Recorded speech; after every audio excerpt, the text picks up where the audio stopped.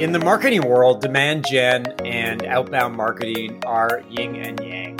They attract evangelists, specialists, advocates, and practitioners who fervently wave the flag for one side or the other.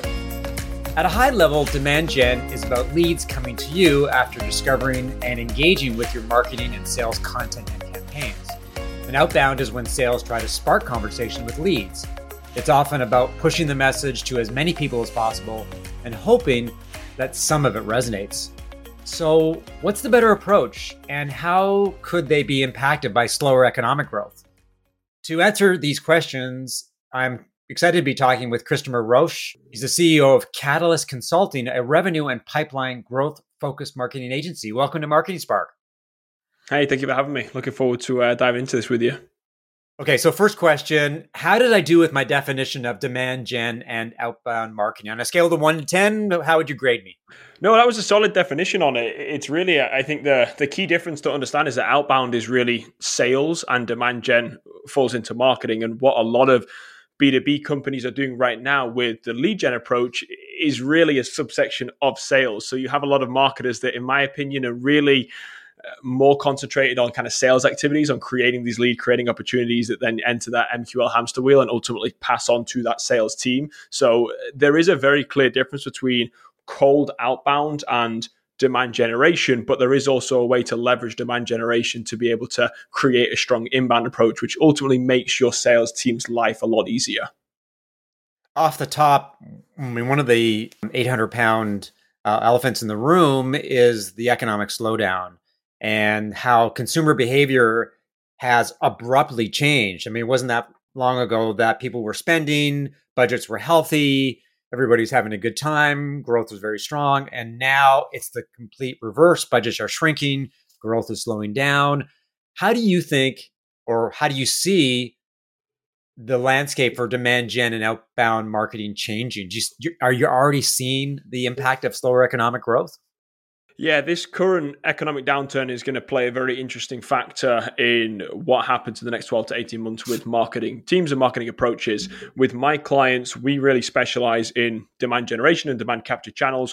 We're seeing the benefits of this slowdown already in the fact that we're seeing some CPMs drop by even 30% so far. So for us, with a demand generation strategy, we're not looking at what deals it's going to result in 1 month, in 3 months' time. That's really where we're focused more on the demand capture and even just the existing pipeline and how we're moving people through.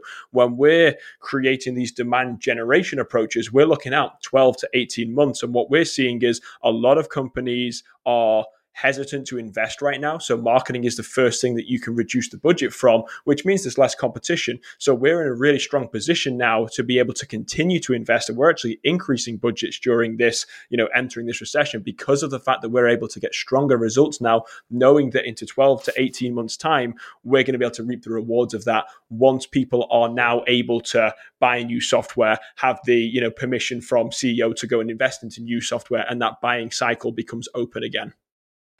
It's an interesting perspective, and I think it's one that a lot of people have a tough time accepting these days, is the idea that you can stand up rather than stand down when it comes to marketing, because the gut reaction when people experience an economic slowdown is to make rash decisions, to slam on the brakes. And the reality is that many entrepreneurs have never seen a recession, let alone an economic slowdown.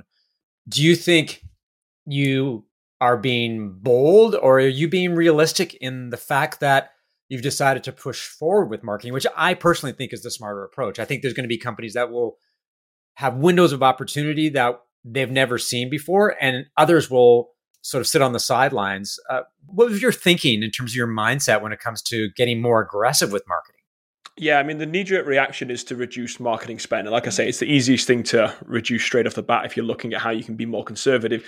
The difference and the perception and the perspective that I have is that during COVID in 2020, in March 2020, when a lot of companies stopped investing in marketing and everybody shut down, the company I was working with then, we increased our spend in marketing. We went fully virtual. We went 100% remote with that. We were investing in these social channels, and that was our most explosive year for growth. And we hit revenues that we weren't expected to hit for 2-3 years out because of the fact that we invested in the right time. And this, for me, is a very similar opportunity. if you can invest in marketing in the right way. The interesting thing is a lot of companies right now invest in, and more B2B companies are investing more in this lead gen approach, which we talked about, a little bit earlier, kind of touching on the fact that they're just trying to create opportunities to pass on to the sales team. If nobody's buying right now, and only ever 2 to 3% of your market's in this buying mode at any given point. So if people are reluctant to purchase or invest in new software and you're not able to sell as much in the next 12-month window, what you can do instead is shift that focus on creating demand so that in 12 to 18 months, when these companies now open up that buying opportunity, they already are brand aware, they're solution aware, and you've been able to hit them with educational content over the last 12 months and have those relationships already formed to ultimately increase the conversion rate then once we ideally exit out of this recession.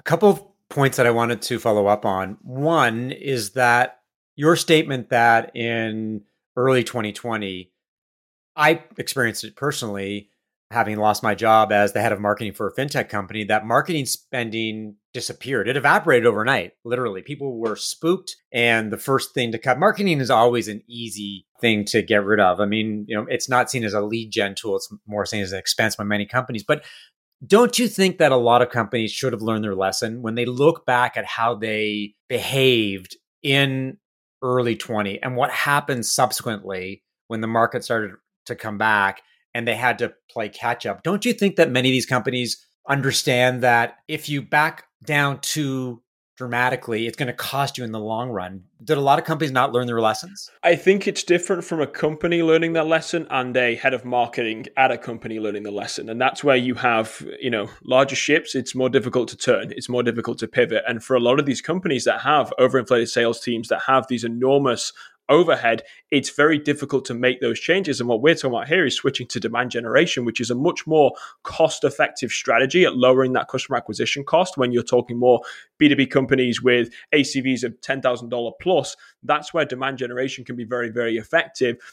But just because your head of marketing understands that and wants to make that switch doesn't mean that they're always in a position to be able to, first of all, relay that effectively to their CEO, to their board, to whoever it is to get that permission to do that.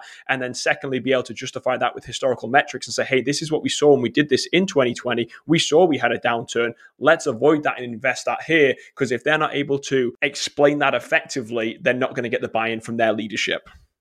A word that came to mind when you were talking about building demand gen and looking out 12 to 18 months when people are ready to buy again, more and more people are ready to buy software, is patience. Is that an accurate depiction of the approach that companies should be taking? So you make the investment in demand gen, you're out there driving brand awareness, demonstrating the value of your product, whether it's software or hardware. And then when the market comes back or more buyers right themselves, you'll be well positioned to take advantage of that. Is patience the right word? Yeah, I mean, marketing is a long-term game. You have to view marketing with a long-term lens. You have to view success metrics over a 12 to 18-month window and period. If you're looking at how we can close deals in the next 6 weeks, marketing isn't the answer for that. You're looking more at really outbound sales for that. And that's where, again, it's the short term versus the long term that you have to balance as to which is going to ultimately benefit you. When you talk about ways to reach your entire audience over a prolonged period of time, that's where demand generation can be very, very effective. But you have to understand that there is only a very small percent of your market who's ever going to be in buying mode. So when we talk about that 2 to 3%, that's going to reduce over the next 12 months. We may be talking about 1%, less than 1% of your entire market who's actively buying right now. So are you going to focus all of your attention on trying to compete with that 1%, or how you can educate the 99% so that when it opens up, then again, you have that brand awareness? We'll get into your approach to demand gen because I'm really curious about how you're executing for clients and the approach that you're taking and the advice that you're giving them. But one question I did want to ask you is in terms of outbound, particularly around email marketing. What I've seen from working with clients is that outbound, in theory, generates short-term results. So if you're panicking about softer sales right now, the default might be to ramp up your email marketing to get those campaigns going so you can generate interest in your product. But what I'm seeing is that outbound campaigns aren't resonating right now, is that many companies are using the same technique, pulling the same levers, and inboxes for prospects are getting pounded. And a lot of that is being ignored.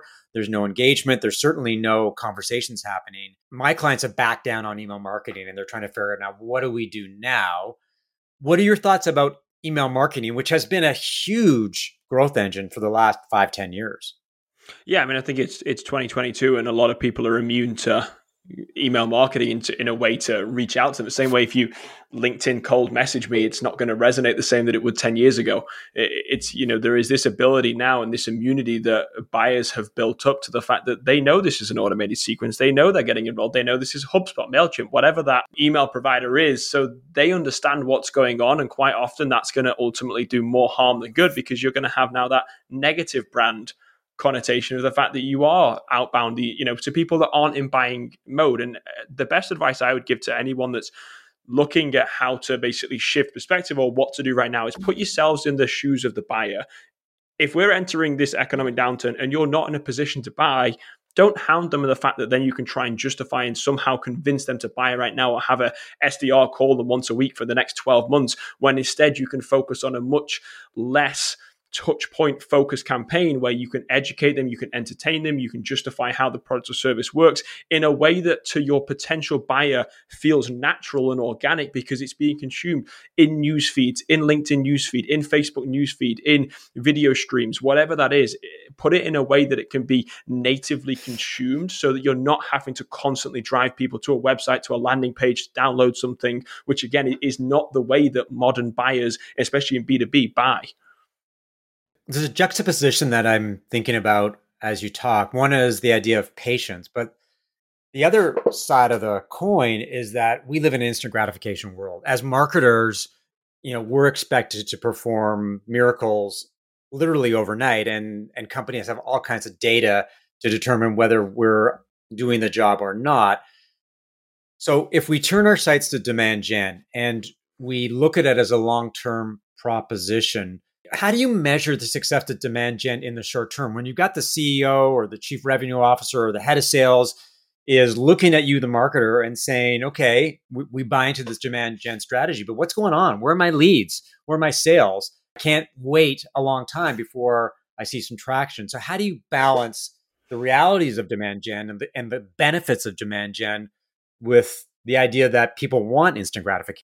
The best way to convince a CEO to move from lead gen to demand gen is to review the historical data over the past 12 months and show what that baseline is, because then you have something to be measured against. The issue that I see with a lot of companies, and when I'm consulting with CMOs who want to make the jump but just simply don't know how to get the buy-in, there is this anecdotal data of what a customer acquisition cost is without any hard evidence. And when you actually break down the funnel and you look at, what the return is of going to that showcase, what the event is going to that convention, investing in Google Ads, and you look at the lead gen approach that you've been investing in very heavily for the past, really for a lot of companies, 10 years, break it down over a 12-month period and see what the true customer acquisition cost is. And then to talk about how you can start to shift certain elements of that budget. And it doesn't have to be 100% switch. You can start to break off small percents of the budget to be able to test some more of these demand generation approaches. So for instance, a lot of companies that come to me are heavily over investing in Google Ads, in the fact that there's only a small segment that's actually ever resulting in new business, and they are maybe spending 50% more than they should be. Break off that budget, justify how that's not resulting in any profit or revenue for the company in close one, and then shift that budget to more of the demand generation techniques, to which the metrics that we're looking for here are really going to be consumption. Can we see an increase in hand raisers? Are we seeing the right people interacting with the content that we're pushing, primarily on channels like LinkedIn? Are we seeing your ICP engaging with it? And then from an anecdotal standpoint, when you're having conversations, ask your SDRs and your account executives to have those conversations with leads and potential buyers that are coming in. When they say, hey, how did you hear about us? Oh, I see your LinkedIn posts all the time. I see all the videos that you're having on this, this, and this. You start to see and get that feedback very early on that this is being seen by the right audience. And then it's about understanding that this is a 6 to 9 month investment of educating that potential buyer to when they actually enter that buying mode. And from a CEO, it can be very difficult to understand that this is a long-term lens. And from a marketer, it's vital to be able to explain that these are the metrics we're looking for right now. Over 3 months, we'll see an increase in organic traffic. We'll see an increase in direct traffic. We'll start to see people citing different LinkedIn videos, different content that we're producing. And then we'll start to see that customer acquisition cost lower and ultimately the sales cycle shorten. Assuming that the head of marketing is able to convince other people within the C-suite that demand generation is the way to go. It's the most effective way to attract and engage prospects, even during difficult economic times. And the leadership team says, okay, we buy in. We understand that this is probably the best way forward. How do you get started? Like, what are the steps for a company, especially ones that hasn't used demand gen, to get going so that they can see that something good is happening, that even if it's going to take a long time to come to fruition, that there is sort of light at the end of the tunnel? Where do you start? What are the first steps? Yeah, so the first step I will do for launching any demand generation campaign is to figure out the size of the audience that you want to be targeting over that 12-month period. So this is really your ICP, your ideal customer profile. From here, don't overinflate your ICP. Focus on really who is your best possible customers that are going to come in. Understand what that audience is. Very simple way, once you have an understanding of what those demographics are, the size of the company, the job titles, and whatever other kind of in demographics of who you're trying to sell to, put that into LinkedIn and see the size of that audience. From here, you can roughly assume that there's about a 40% adoption from the size of the audience to who's actually going to be on LinkedIn in a frequent manner where you can hit them to the point where demand generation is going to work. So if we have 100,000 people on LinkedIn, realistically, there's 40,000 people that you can then be targeting on a consistent basis. From there, you can understand what frequency you want to hit that audience with and how that budget is going to then be used towards targeting that. So for instance, if you want to hit them, and I recommend between 3 to 5 times per month on a frequency of 3 to 5 with different types of content. From there, understand what your budget is. If your budget is significantly larger than it would require really to hit them 3 to 5 times, at that point you can increase the audience. You can look at different channels. If you have a 5 million audience that you've sized up in LinkedIn with a $20,000 a month budget, you need to be more specific with who that ICP is. So again, it's about understanding the frequency of how often you can hit that target audience and how precise you want to be, and then build up and adjust the budget from there. Once you start to produce that content, most of the content that I'm producing for clients and when I'm working with clients is all content that can be consumed natively within the newsfeed. And we're really specialized in LinkedIn and Google Ads to start off with. We have our demand capture channel and our demand generation channel. So with LinkedIn, we're very heavily focused on carousels. We're focused on videos. We're focused on case studies that will turn into videos and carousels in ways that can be consumed and help educate your potential buyer without them ever having to leave the platform. Because not only is that a more cost-effective way of distributing the campaigns in terms of the objectives and a lower CPM cost, but also the ability to actually hit your intended audience goes through the roof, rather than having to have 97% of people not click through to the landing page, 5% then actually download the white paper, whatever that is. Focus on how you can hit the largest audience consistently over and over again, and then start to educate and build in new content every 4 to 6 weeks so that they're constantly being taken on this journey throughout that demand generation. A bit of a marketing 101 question. You repeatedly mention content when you're talking about demand gen. Is content at the core of demand gen? Value added, insightful, prescriptive content that educates, engages, encourages, enlightens? Is that the core? And if it is, what are the keys to getting companies to embrace a content-driven marketing strategy when a lot of companies maybe haven't had to do it before because demand has been so strong?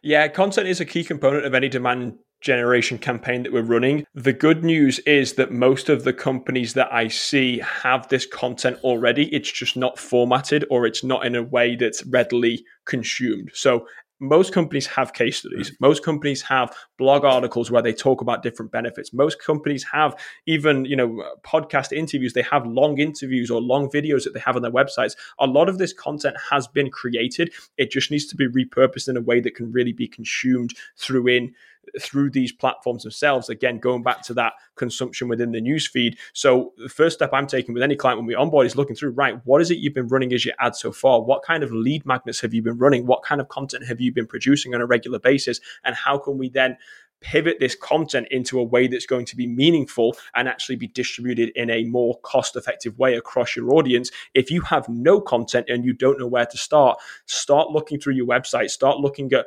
talking with your sales team, talk with potential buyers, see what's resonating with them, and produce content around the most the most important features of your product that are resonating with your potential audience. Why are people buying your product? Start to understand that and produce content around that. Then you can start to break off into why this is going to benefit, the case studies of the success that you've had, and then ultimately get into more product specific demos, 60-second demos and things like that.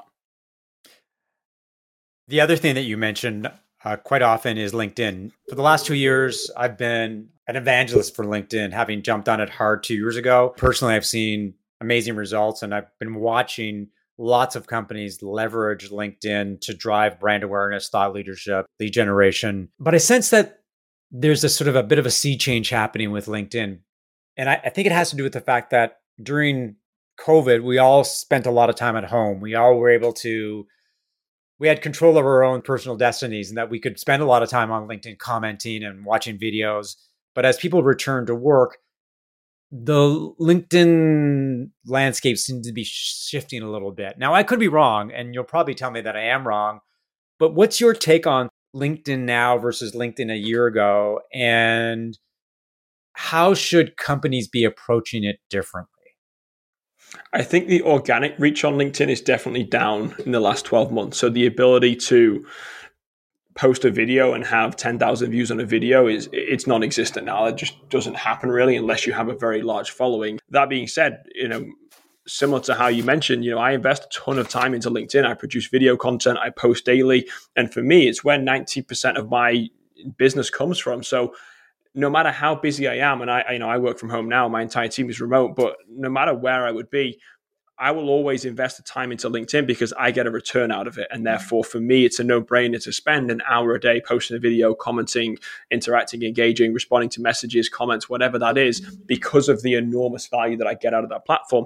But that's only because I've been investing in it for 12 months. Mm-hmm. In the first 3 months, I had no real tangible value other than the fact that people were now starting to learn about Catalyst and people were starting to understand the approach that I take, the unique approach that we take with demand generation. But in that first 3 months, we didn't have a client that referenced LinkedIn as a way that they found out about Catalyst. Now, 90% of inbound requests mention LinkedIn or TikTok from the videos that we're producing. So again, if you're looking at starting investing in LinkedIn, definitely it's like any marketing. It's a long-term lens that you have to view it through. And for me, it's really a 9-month investment to where you're really going to start seeing any kind of tangible ROI for the effort that you put into it. So if you're not willing to do it for 9 months, I would just not bother and just save the time and really focus on other components of your day-to-day right now. But if you are willing to do that, now is still a phenomenal time to be able to invest into the platform. There are still a ton of benefits from being able to network and find like-minded individuals. And for those that have success, it's worth putting the time into. And I don't think we're going to see those that have a strong ROI from LinkedIn stopping investing in the platform anytime soon. I totally agree with you. And I think one of the things to point out with LinkedIn is that only less than 5% of the people on LinkedIn actually create content or engage in things like comments. So I think there's lots of runway left. And as you say, it is a long-term investment, and you do have to be consistent in terms of the value that you're adding and your engagement with the platform. One of the things I wanted to talk to you about is the idea of attribution. As someone who's more on the brand side of the house, data has been one of these things where I've looked at and said, man, there's an over-reliance on data, on metrics, on KPIs, on North Star goals, and all the geeky data stuff that people talk about. And a lot of companies, their marketing and sales has been driven by data. But we're entering a stage in which attribution is becoming increasingly challenging. If you listen to someone like Chris Walker, who talks about the realities of attribution and how it really is a very difficult, volatile landscape. And two of the things that he talks about, and I'm interested in getting your perspective, is the impact of dark social and dark web, where there's all these conversations happening. There's a lot of engagement happening. There's a lot of activity happening, and we don't know about it as marketers. We can't see it. We can't measure it. It's invisible in many ways to us. And it does make our lives more difficult. And it doesn't, to be perfectly honest, many CEOs look at their marketers and go, what are you doing? If there's a lot of things going that the dashboard's not displaying. So what are your thoughts on A, attribution, and B, how companies can navigate this dark web, dark social world?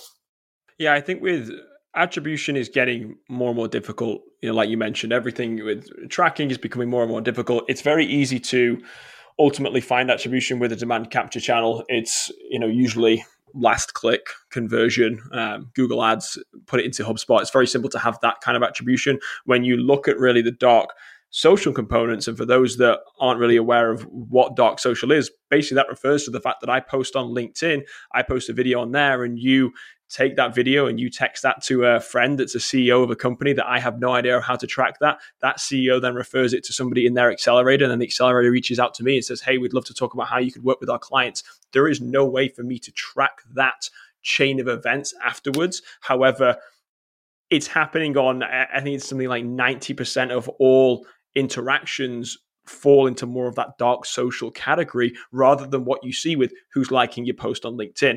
And just to kind of double back on, we talked about when you want to start investing in LinkedIn, one of I think the most difficult things to get over is the fact that you may not have the engagement of 100 people like your post, 1,000 people like your post. We talk about, Chris Walker with his content. He has hundreds of people every single day that are interacting with his content. For me, I'm lucky if I have 100 people like a post. 50 people, 20 people is kind of what I'm really going for in terms of interactions. That being said, a lot of my business has come from people who have never liked a post on LinkedIn, who have then reached out and direct message, and they're referred to as more of these lurkers. And there is an enormous component of people who are consuming content on a daily basis on content that I'm producing that I have no idea until they reach out. And for me, the best way to get through that attribution is the self-reported attribution.